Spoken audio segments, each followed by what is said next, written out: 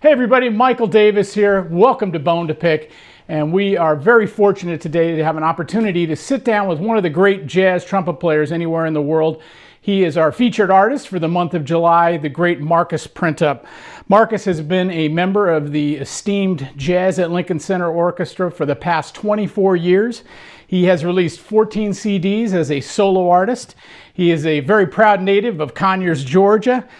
He has performed and recorded with a who's who of the jazz world, including Diane Reeves, Eric Reed, Cyrus Chestnut, Betty Carter, Wycliffe Gordon, Marcus Roberts, just to name a few. He is in demand worldwide as a guest artist and clinician. He's on the faculty at the New School in New York City. And along with his wife, Riza, they have created remarkable publications and have published their first children's book. And we're going to talk a little bit more about that as the interview goes along. I've been a fan of Marcus's playing for, it seems like, decades now. And I haven't had the privilege of getting to work with him, but one of the things that's been really neat is my youngest son, Zach, is an outstanding young trumpet player and has been a part of the Jazz at Lincoln Center summer programs as well as the high school band, and is Marcus's biggest fan and has shared some of the incredible work that Marcus has done with the students as well as his inspiring performances. So looking forward to this very much so. Marcus, thank you so much for... Thank you, sir. Thanks for having us. And I should also mention Marcus is kind enough to let us host the interview in his brand new home here in Hackensack, New Jersey, a gorgeous place. So thank you for letting us into your home. Welcome.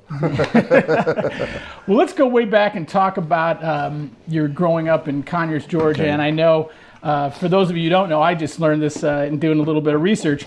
Conyers is very proud of you because they have declared August 22nd as Marcus Printup Day in Conyers, Georgia. So maybe talk about... I know you came from a musical household and got into jazz in high school. Maybe just take us through some of those memories that you have. Yeah, my mother and father, they raised me in the Baptist church down south in Conyers, Georgia. And, I was very shy as a kid. I'm still kind of shy, depends on the day. But and my mom sang in the choir, beautiful soprano, my favorite singer of all time, my mother. My father sang as well. He was a deacon. My grandfather was a chairman of the deacon board. My sister sang in the choir as well. There's no jazz in our house whatsoever. There's no jazz in my family whatsoever before me. As a matter of fact, let me take that back. My cousin Aubrey Webb, he played the tenor saxophone, and he introduced me to jazz when I was a senior in high school. Okay. I was playing football and doing sports and everything, and he was like, you're too small to play football in college, so let's get you focused on your horn right now. So, but before that, as a kid growing up, my whole family sang in church. I sang in the choir, but I never did solos because I was too shy to get out there and just really expose myself. So maybe the reason I play because I had so much pent-up energy from just being closed in, But, just hearing those melodies that my mother would sing. My grandfather was a great singer as well. His name is Deacon J.C. Printup. And he did this thing to where he would improvise off of the pitches of solfege. And he would he was singing these great melodies, but he would know which syllable was appropriate for each note. It was amazing what he did. Wow. So that's cool.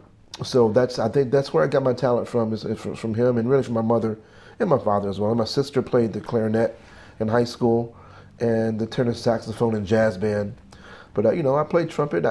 I wasn't serious about it until maybe I was a senior in high school. Okay. And at that point, I still really didn't know hardly anything about jazz. But then I got a partial scholarship to Georgia State University, where I was a classical major, and I was exposed maybe a bit more to jazz then. Then I transferred I transferred to the University of North Florida, in Jacksonville, Florida. And that's when everything kind of started to gel for me, because I was around a lot of students who were like-minded, and Rich Madison was the head of jazz studies. Right, of course. Bucky Green was there, the great alto sax player. Yeah. Jack Peterson, so many great students. And that's where I met Marcus Roberts. He came to do this artist series. Met Marcus in 1991, and he introduced me to Wynton that following week. And I played for Wynton, and then Wynton called me to be in the band a year later, and I've been there ever since. So That's awesome. in a nutshell, that's my story. Well, we're gonna break that apart a little bit, but that must have been a cool thing being around. Especially, I know back in the day, going to a couple clinics that Rich Madison gave. But Rich. what a knowledgeable guy, and the way he would. I'm sure that gave you a real good foundation in terms of you turning into such a prolific, great jazz player. I wish I would have spent more time with him. Back then, you know, just 19, 20-year-old kid in college, I didn't want to go to him and ask too many questions. I was too shy. If I were to go back in time, I'd be at his house every day. Hey man, can you show me this? Can you show me that? Sure, yeah. But you know, I didn't have that confidence back then, you know. But you know, just hearing the recordings of him and just remembering how not only how he led the band, but how he led people. He was such a great leader. That had a really profound impact upon me as well. Remember the when North Florida got him coming over from North Texas, that was such a big deal. Then he seemed to really like that program. 1987, because I came in '88. Yeah, that's awesome. Yeah. Well, you mentioned Marcus Roberts, and I know he's a huge influence on you. You've obviously worked with him extensively, but maybe tell us a little bit about. You were sharing how your guys' relationship started before we started the interview, but maybe you could talk about that a little bit. So Marcus came to our school in 1991. Yeah, 1991. And there was a small group that played for him, and I was fortunate enough to be in that small group. And people said that, you know, when I started playing solos, you know, because he's blind, so when Marcus talks, he talks like this, or just with his gestures. So I started playing, and then they said he was like, all these movements. I was like, well, you know, but I was, you know, my eyes were closed, so I didn't look at him. So, you know, I was too shy to go and talk to him. So Marcus, when I went to the teachers and said, bring me the trumpet player that played, you know, during that clinic. Wow. So I went to to a practice room, and that one meeting changed my life. Marcus taught me how to play with more expression. Like, you know, before I met Marcus, I would play a phrase like this.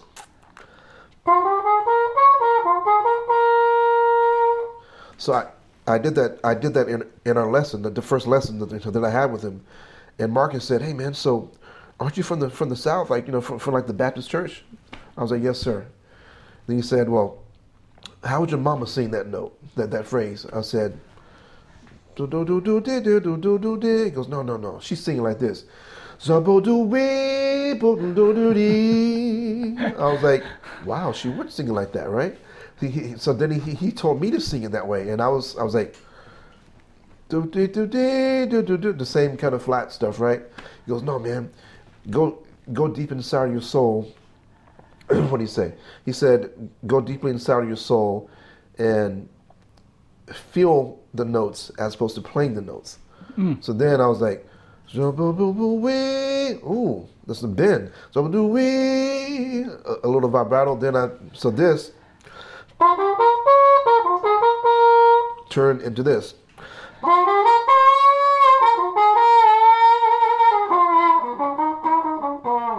So Marcus Roberts is the cat that taught me how to really play my heart and just to play my soul. That's awesome. So beautiful. He's that one. Yeah, man, that's fantastic. Thanks for sharing that. That's very cool. Yep. So when you finished up at North Florida, I think you mentioned you didn't finish for the degree, which is you had your degrry right there. You were ready to go. Yeah. But you moved up to New York, and what was that like? Those early experiences? I didn't move right away. You know, like I said, when I met Wynton in January of 1991, he called me to be in the band.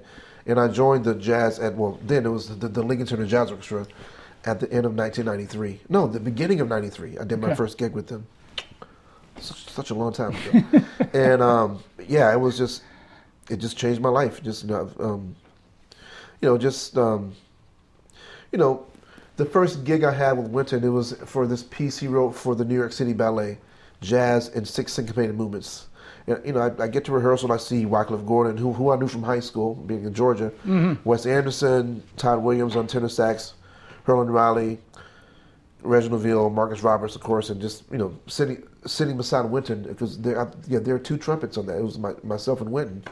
So I was like, wow, okay, this is kind of cool. I was scared, but I was like so pumped up at the same time. So yeah, just going back to that time and realizing how long ago it was, but it seems like yesterday to me. That's just where that's where it all started, and I forgot what you asked me. But no, you absolutely answered that, and it kind of leads me perfectly into what I wanted to talk about next, which is, let's talk a little bit about Wynton. I mean, he's such an important and amazing figure in the history of jazz, and what he has created and what all of you guys have created. But when in kind of preparing for this interview, I was looking back on the history of jazz at Lincoln Center.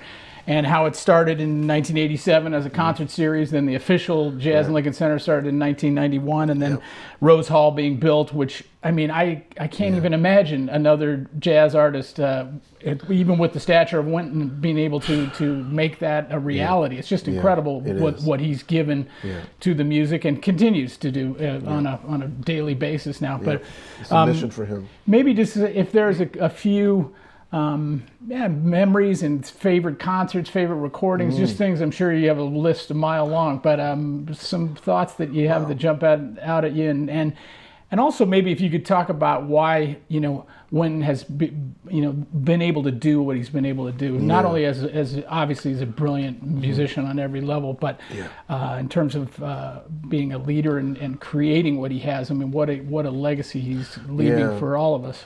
As far as the big band, this is a story that he tells to.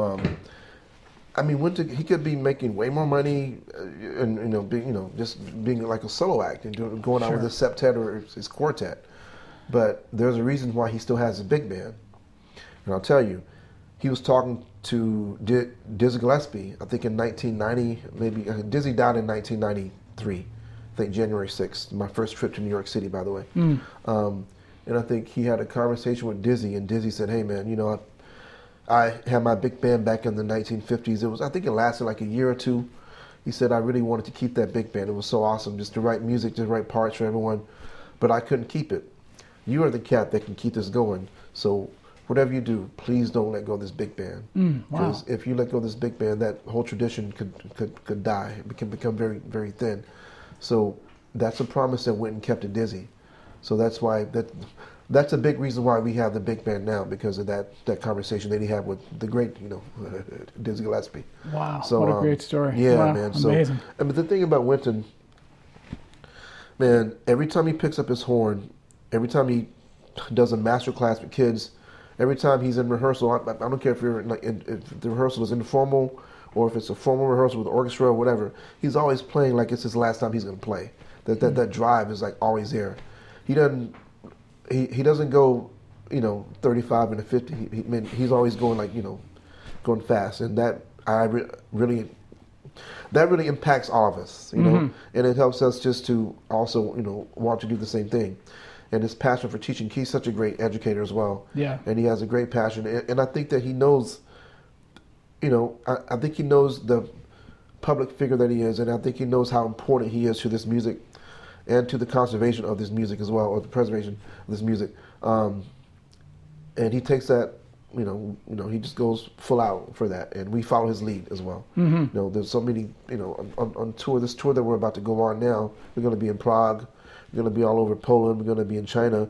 I think I have 4 educational events I'm doing as well. So the education department is really thorough there at Lincoln Center. I mean. Every cat in the band has at least 2 or 3 schools that we're going to go to. That's because of Wynton. Wynton did that by himself, in like the early years, but now he can't do everything now. So we all follow his lead, and we love teaching. We love just spreading the message that he has given, that we're following. Yeah. Very cool. Well, I mentioned in the intro, my youngest son, Zach's trumpet player, and Zach. Big fan of yours. And remember that name, Zach Davis. That's my man. Zach is bad, man. And my oldest son, Cole's a bass player, and both of them, I bring it up because they both got started in the Jazz Lincoln Center middle school program, which I know Wynton has his imprint on all of these things. Not that he's involved. There's only so many minutes in the day for him, but the knowledge and wisdom that he imparts on all these people who translate that to young middle school people, it's incredible. And I mean, it's really something that I'm very grateful for as a parent and as a musician. But it's really really tremendous what Wonderful. what that's happened on an educational level. That's great.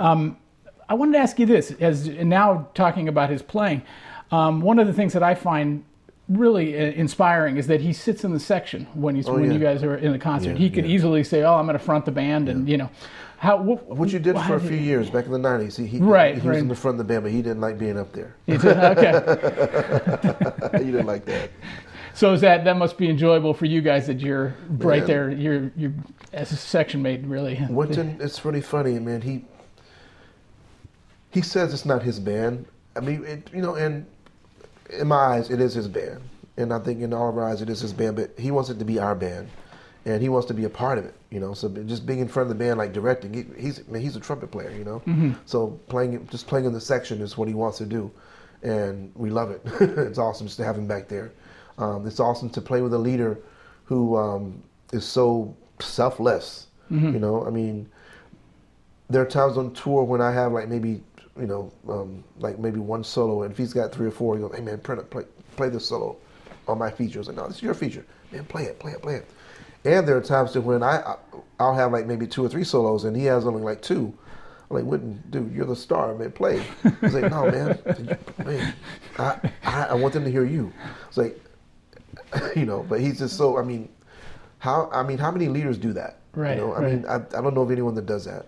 Maybe Duke Ellington did it because he showcases, like the whole band of great soloists. But yeah, I can't. We're in a really great place with him right now. And the other thing about him that's awesome is that I would say starting in 2006 or 2007, he has all of us arranging and writing for the band. Oh, nice. I did one big band arrangement in college for class, So Marcus Roberts came to do a concert with us. I think it was in 2007, 2008. And Marcus asked me to write an arrangement of one of his originals. I was like, I haven't really written for big band in about 15 years. He goes, "Man, just write." So I asked Winton, he's like, "Yeah, go ahead, write." So I wrote this arrangement of Spiritual Awakening, this Marcus Roberts beautiful ballad. And since then, I write at least 5 to 6 charts. I'll arrange 5 to 6 charts like per year for the band. So, wow, that's fantastic. This band has 11 arrangers, 10 arrangers, and every concert we do, pretty much there's someone in the band that arranges for us. So very cool. I mean, Winton doesn't write much for us anymore because it's he's like, this is your band too. So. That's awesome. It's great. It's great. Yeah. And plus, I get I can flex that muscle of writing as well. So, Very cool. Yeah, and it's amazing to see, in addition to the inspiration, but the generosity that he extends on that level. That's very cool. Exactly. And we should mention one of your great band members and great arranger, Ted Nash, won 2 Grammy Awards this year, and one of them for writing. So yes.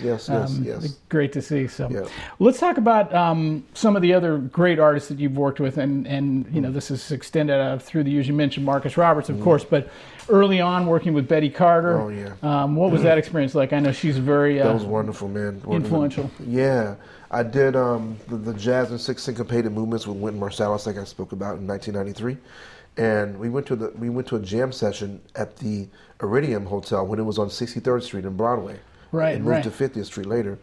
And she was in the audience, and she heard me playing, and she was like, "Hey, my name is Betty Carter." I was like, "I know who you are, Betty Carter." Man.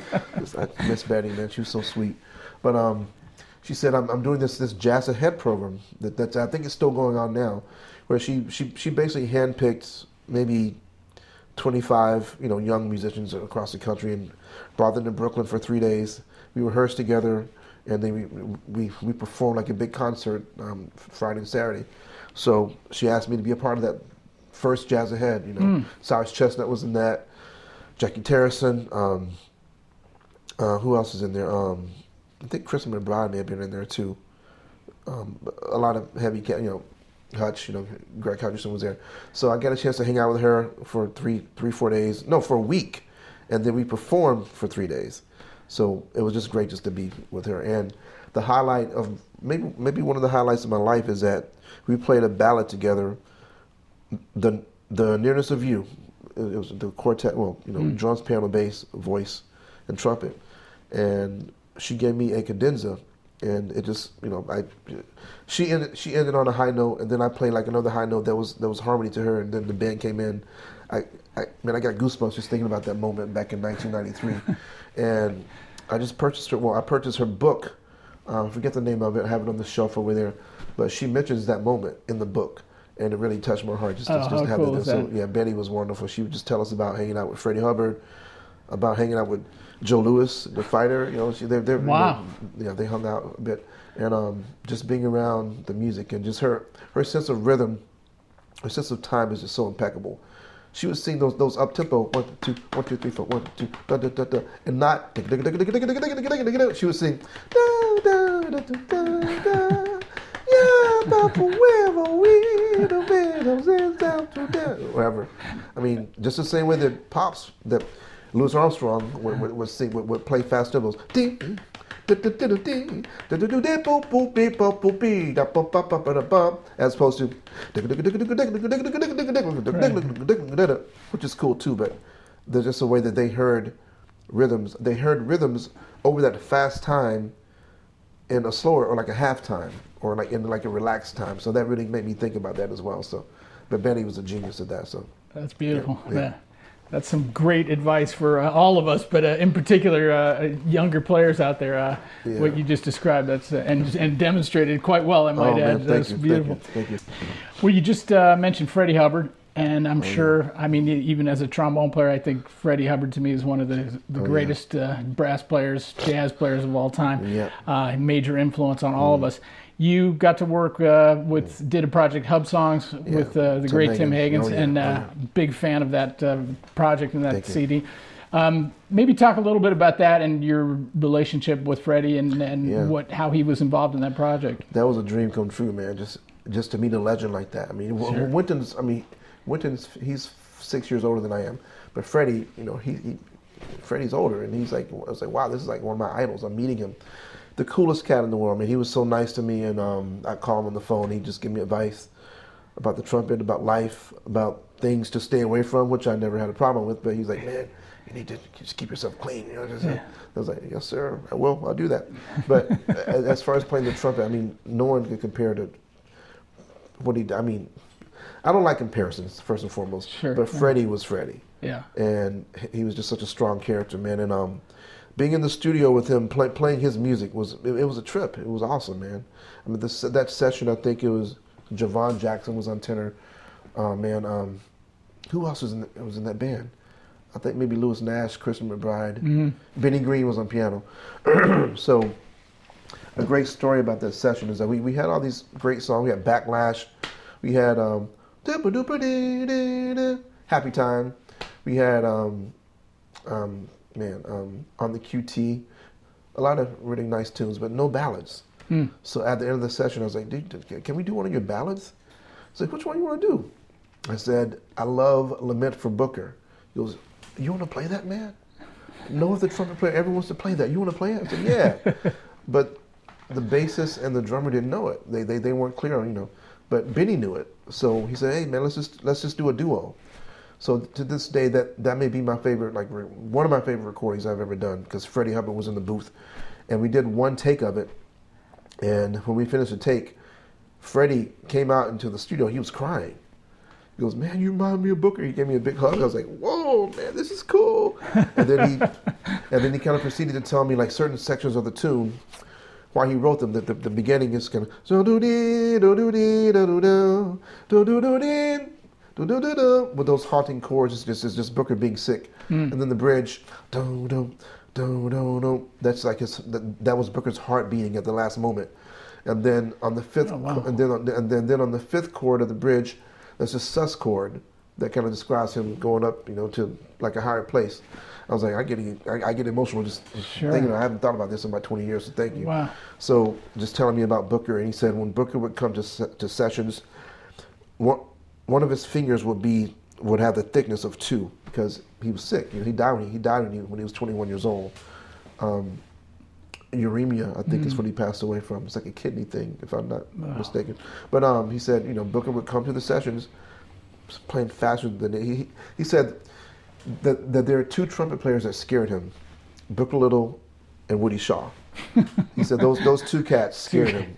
I mean, can you imagine scaring Freddie Hubbard? I was like, Yeah, you can't scare wow. Freddie. But he said Booker but he loved them as well. Sure. So yeah. just hanging out with him was wonderful, man. It was great. It was a Wow, great time. that's beautiful. What a great story. Should I tell this other story? This is not X-rated. Should I tell this? Yeah, I'll tell it. Freddie, we were hanging out over in Vienne in France. There's this big amphitheater. It's a jazz festival they have over there like every year. So this is in around like maybe 1999 or no, it was like 98, 99.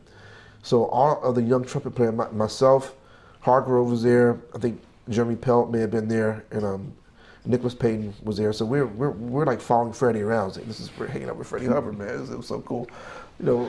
So when Freddie hung out, he would hold court. He He talking stuff about everybody. Yeah, man. So no, he ain't playing that, man. No, so we're like just like laughing at him. So he goes, "Hey, man, Marcus, I know Witten's your boy, man, but you know, he's talking stuff about Witten. He's like kind of talking down on it. He goes, man, he's playing all that classical stuff, man. You know, he can't play. Yeah. I said, well, you know, he's playing with this small group, you know, across the hall at the jazz club. He is. Let's go check his ass. Can I say ass? Yeah, sure. Let's go check his ass out, man. So we get a table in the back, you know, the band's, you know, in the back, like, you know, getting ready to play. So he's like, yeah, man, he's playing all this classical stuff, man. You know, he can play the horn, but he ain't got shit, man.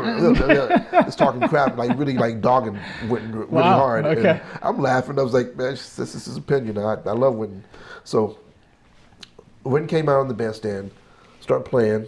Fred's like, yeah, let's check this out, you know. Then Witten played a solo. Freddie was like, that motherfucker can play. Yeah, okay.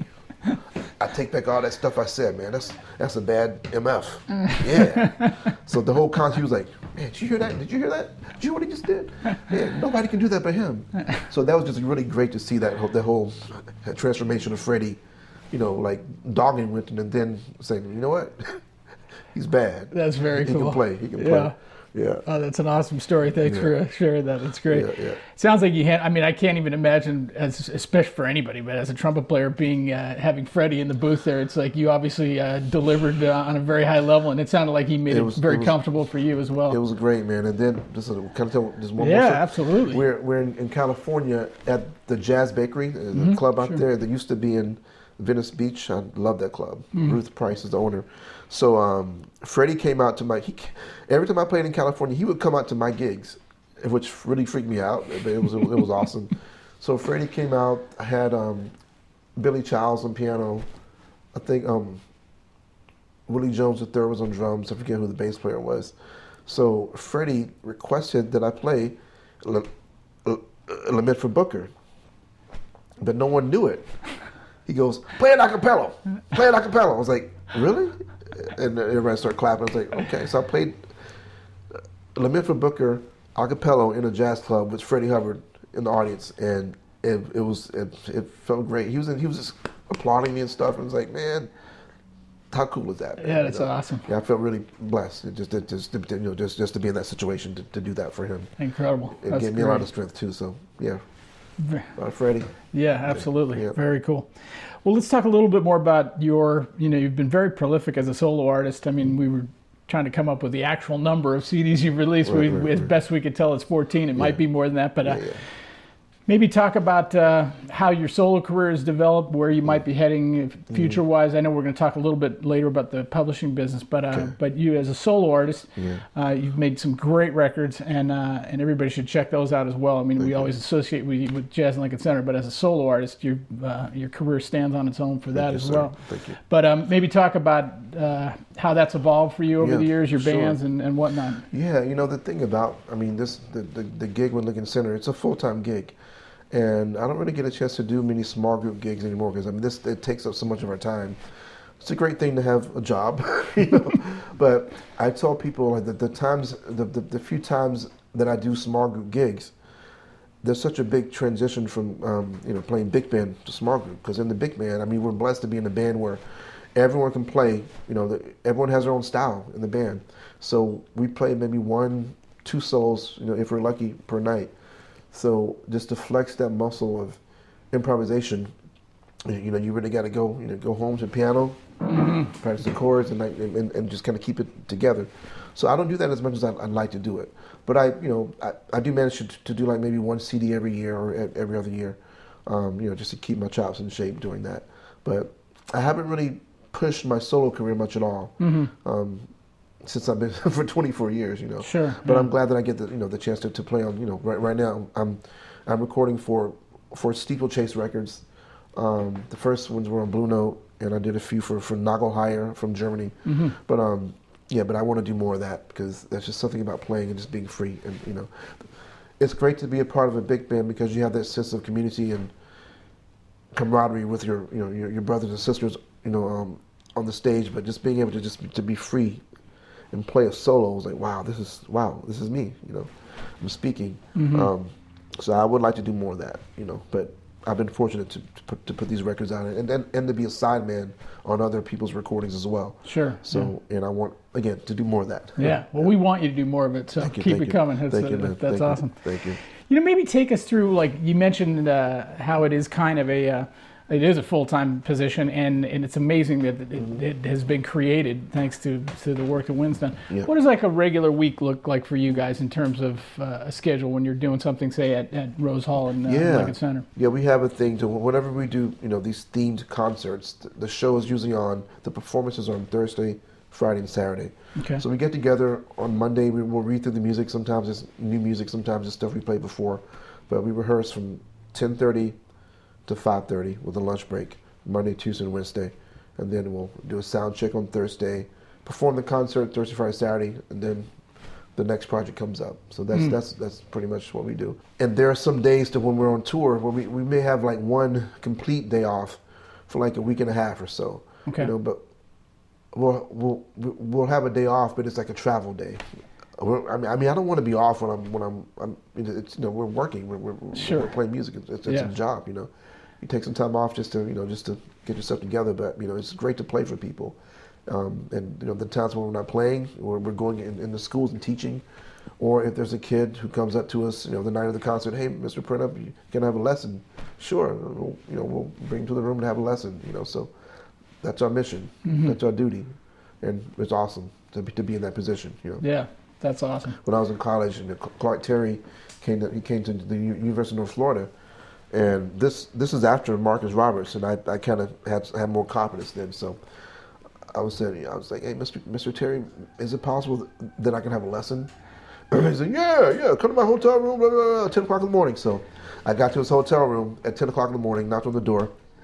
He answered the door with his boxer shorts, eating some fried chicken. Hey, come on in, man. I was like, oh, man, okay. So he gave me like a 2-hour lesson. He taught me how to growl, which I teach kids how to growl. Growling is when you do this in your horn and make a dirty sound, like. So this is a normal tone,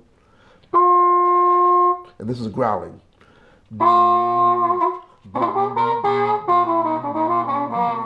So he taught me how to growl, and he taught me how to play the plunging mute, and he taught me what Cootie Williams taught him about the plunging mute. So I'm like, this is coming straight from Cootie Williams, which came from Bubba Marley, because Bubba taught Cootie how to play. So I'm like, I'm really fortunate to be in this situation. So, so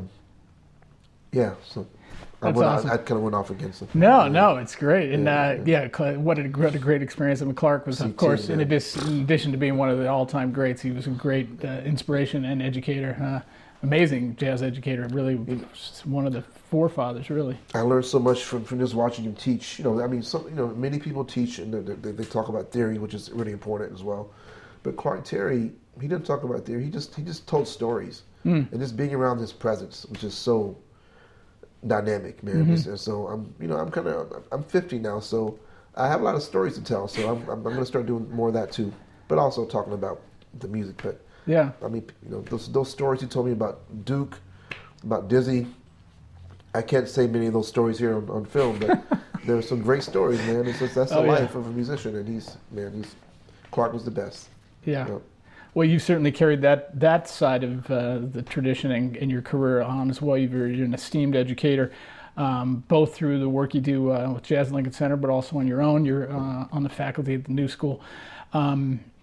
Maybe talk a little bit about that, you students-wise, what you have going on. And I know you're involved, actively involved in the Essentially Ellington program, the Jazz and Lincoln Center, which I'm sure most of our viewers know about that, but that is an unbelievable program for high schools, and the quality that's being coming out now, in large part to that program. It's just been an inspiration. But anyway, talk to us a little bit about your that side of your career as an educator. Yeah.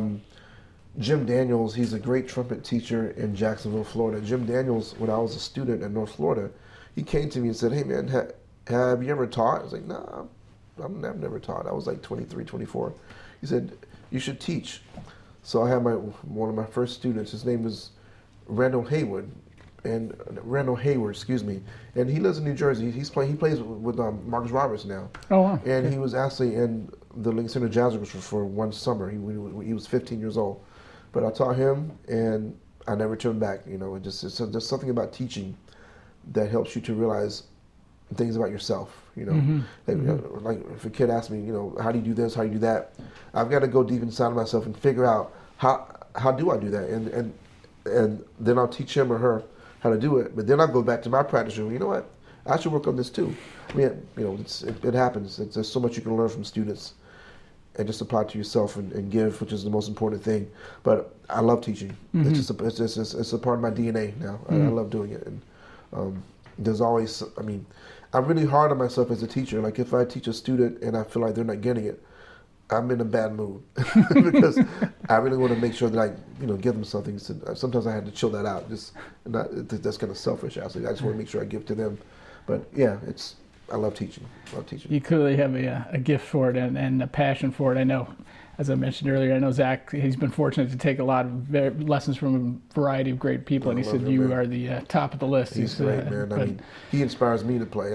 For his son, Zach, I think we did a camp last summer. Like the last week of lessons, like, you know what? Let's just play together.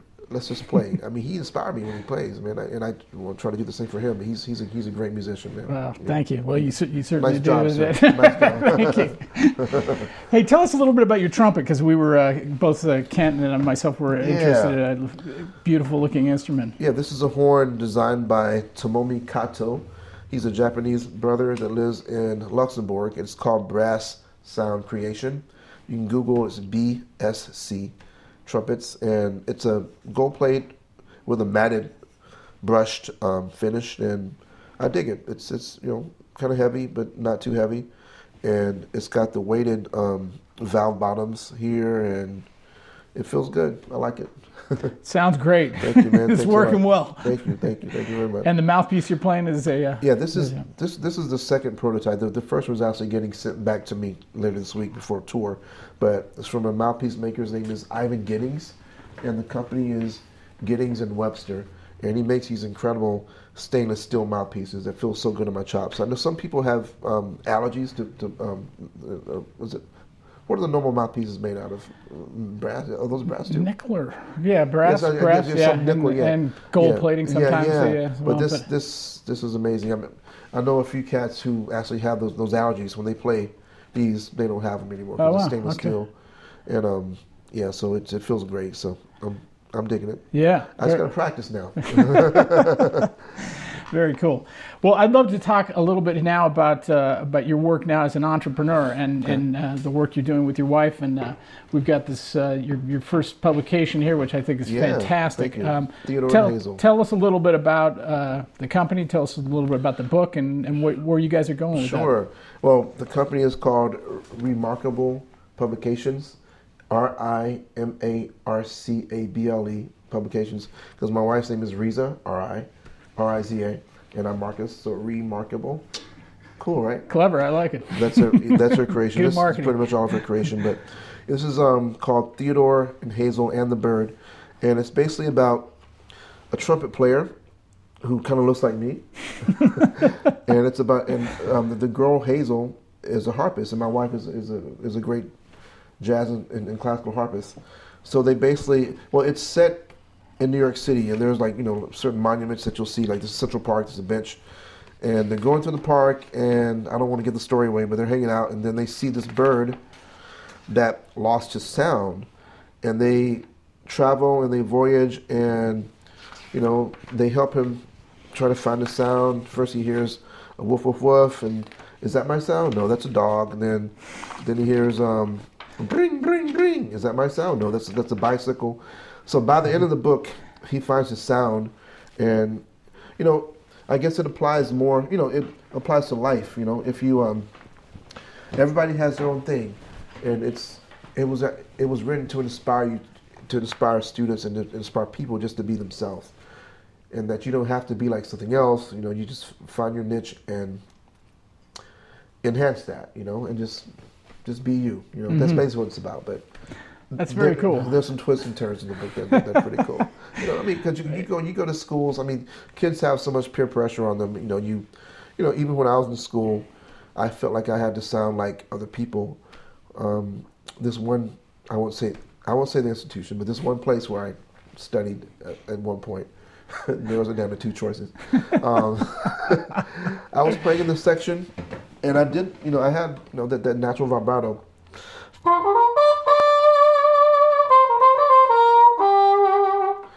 And the lead player said, "Hey man, can you not do that vibrato?" And I listened because I'm a good team player, but I realized that everything in the section was just straight.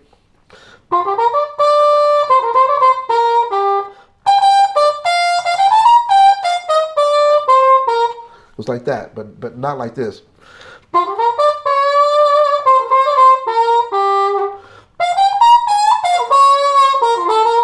Which I prefer. That. Well, one of the things I find impressive too is like here you're one of the preeminent jazz trumpet players in the world. You're playing in arguably the best big band anywhere in the world, and you're finding ways to express yourself and as an entrepreneur, as a musician. And I think that's really a valuable piece of advice for all of us, especially for younger folks now, where it's, we all know things are getting tighter and it's harder. But by the same token, if you're willing to think a little bit wider and a little outside the box, so to speak, you can create things that are very cool and not necessarily just playing. Exactly, man. Exactly. And that's the thing that Jim Daniels told me, to go teach.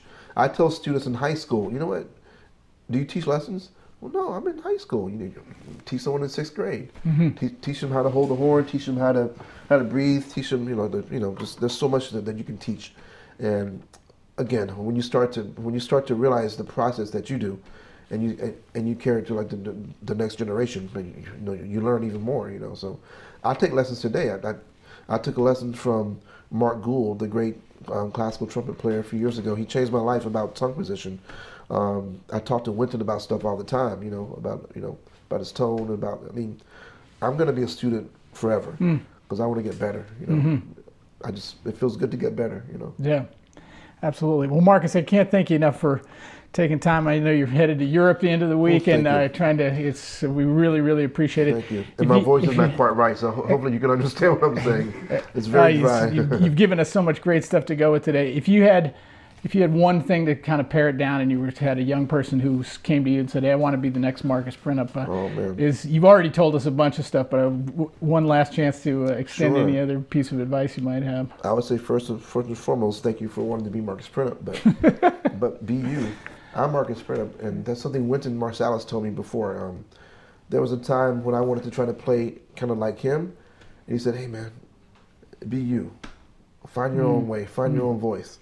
And it takes a lot of soul searching just to find your own voice. Maybe some people think that they're not good enough, but you're good enough. But just be you. Just focus on being you, and also know if you can take anything from me, know that as a musician you have the power to heal people, the power to touch people. When I go on stage, I realize these people pay money to hear us play. So maybe there's a note I can play in the ensemble or during a solo that's going to really touch someone. Because I've seen many concerts where I see this cat standing up and playing. It's like, wow, that was deep.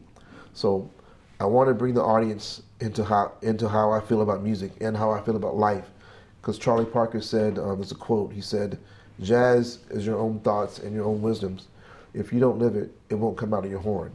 So everything I live comes out of my horn. You know, my father passed away 4 years ago. I was fortunate enough to be, well, we had just started this tour with the band, and so the day before the funeral, the band was in Tallahassee, Florida. But they finished a gig and they drove up to Conyers, Georgia, which is 7 hours. They were all there for my father's funeral. So I played, and it was just so heartwarming. We did like a second line parade, you know, from the church to the grave. It was like, wow.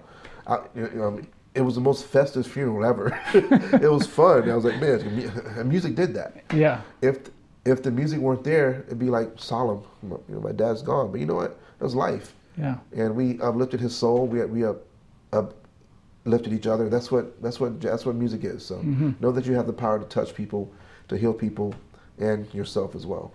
That's it. Awesome words. Cool. Marcus, thank you so much. Thank you, sir, man. Keep an eye out for his upcoming projects with Jazz at Lincoln Center as a solo artist. Remarkable publications. A very inspiring gentleman. Thank you so much. And we will see all of you next time on Bone to Pick. You get that?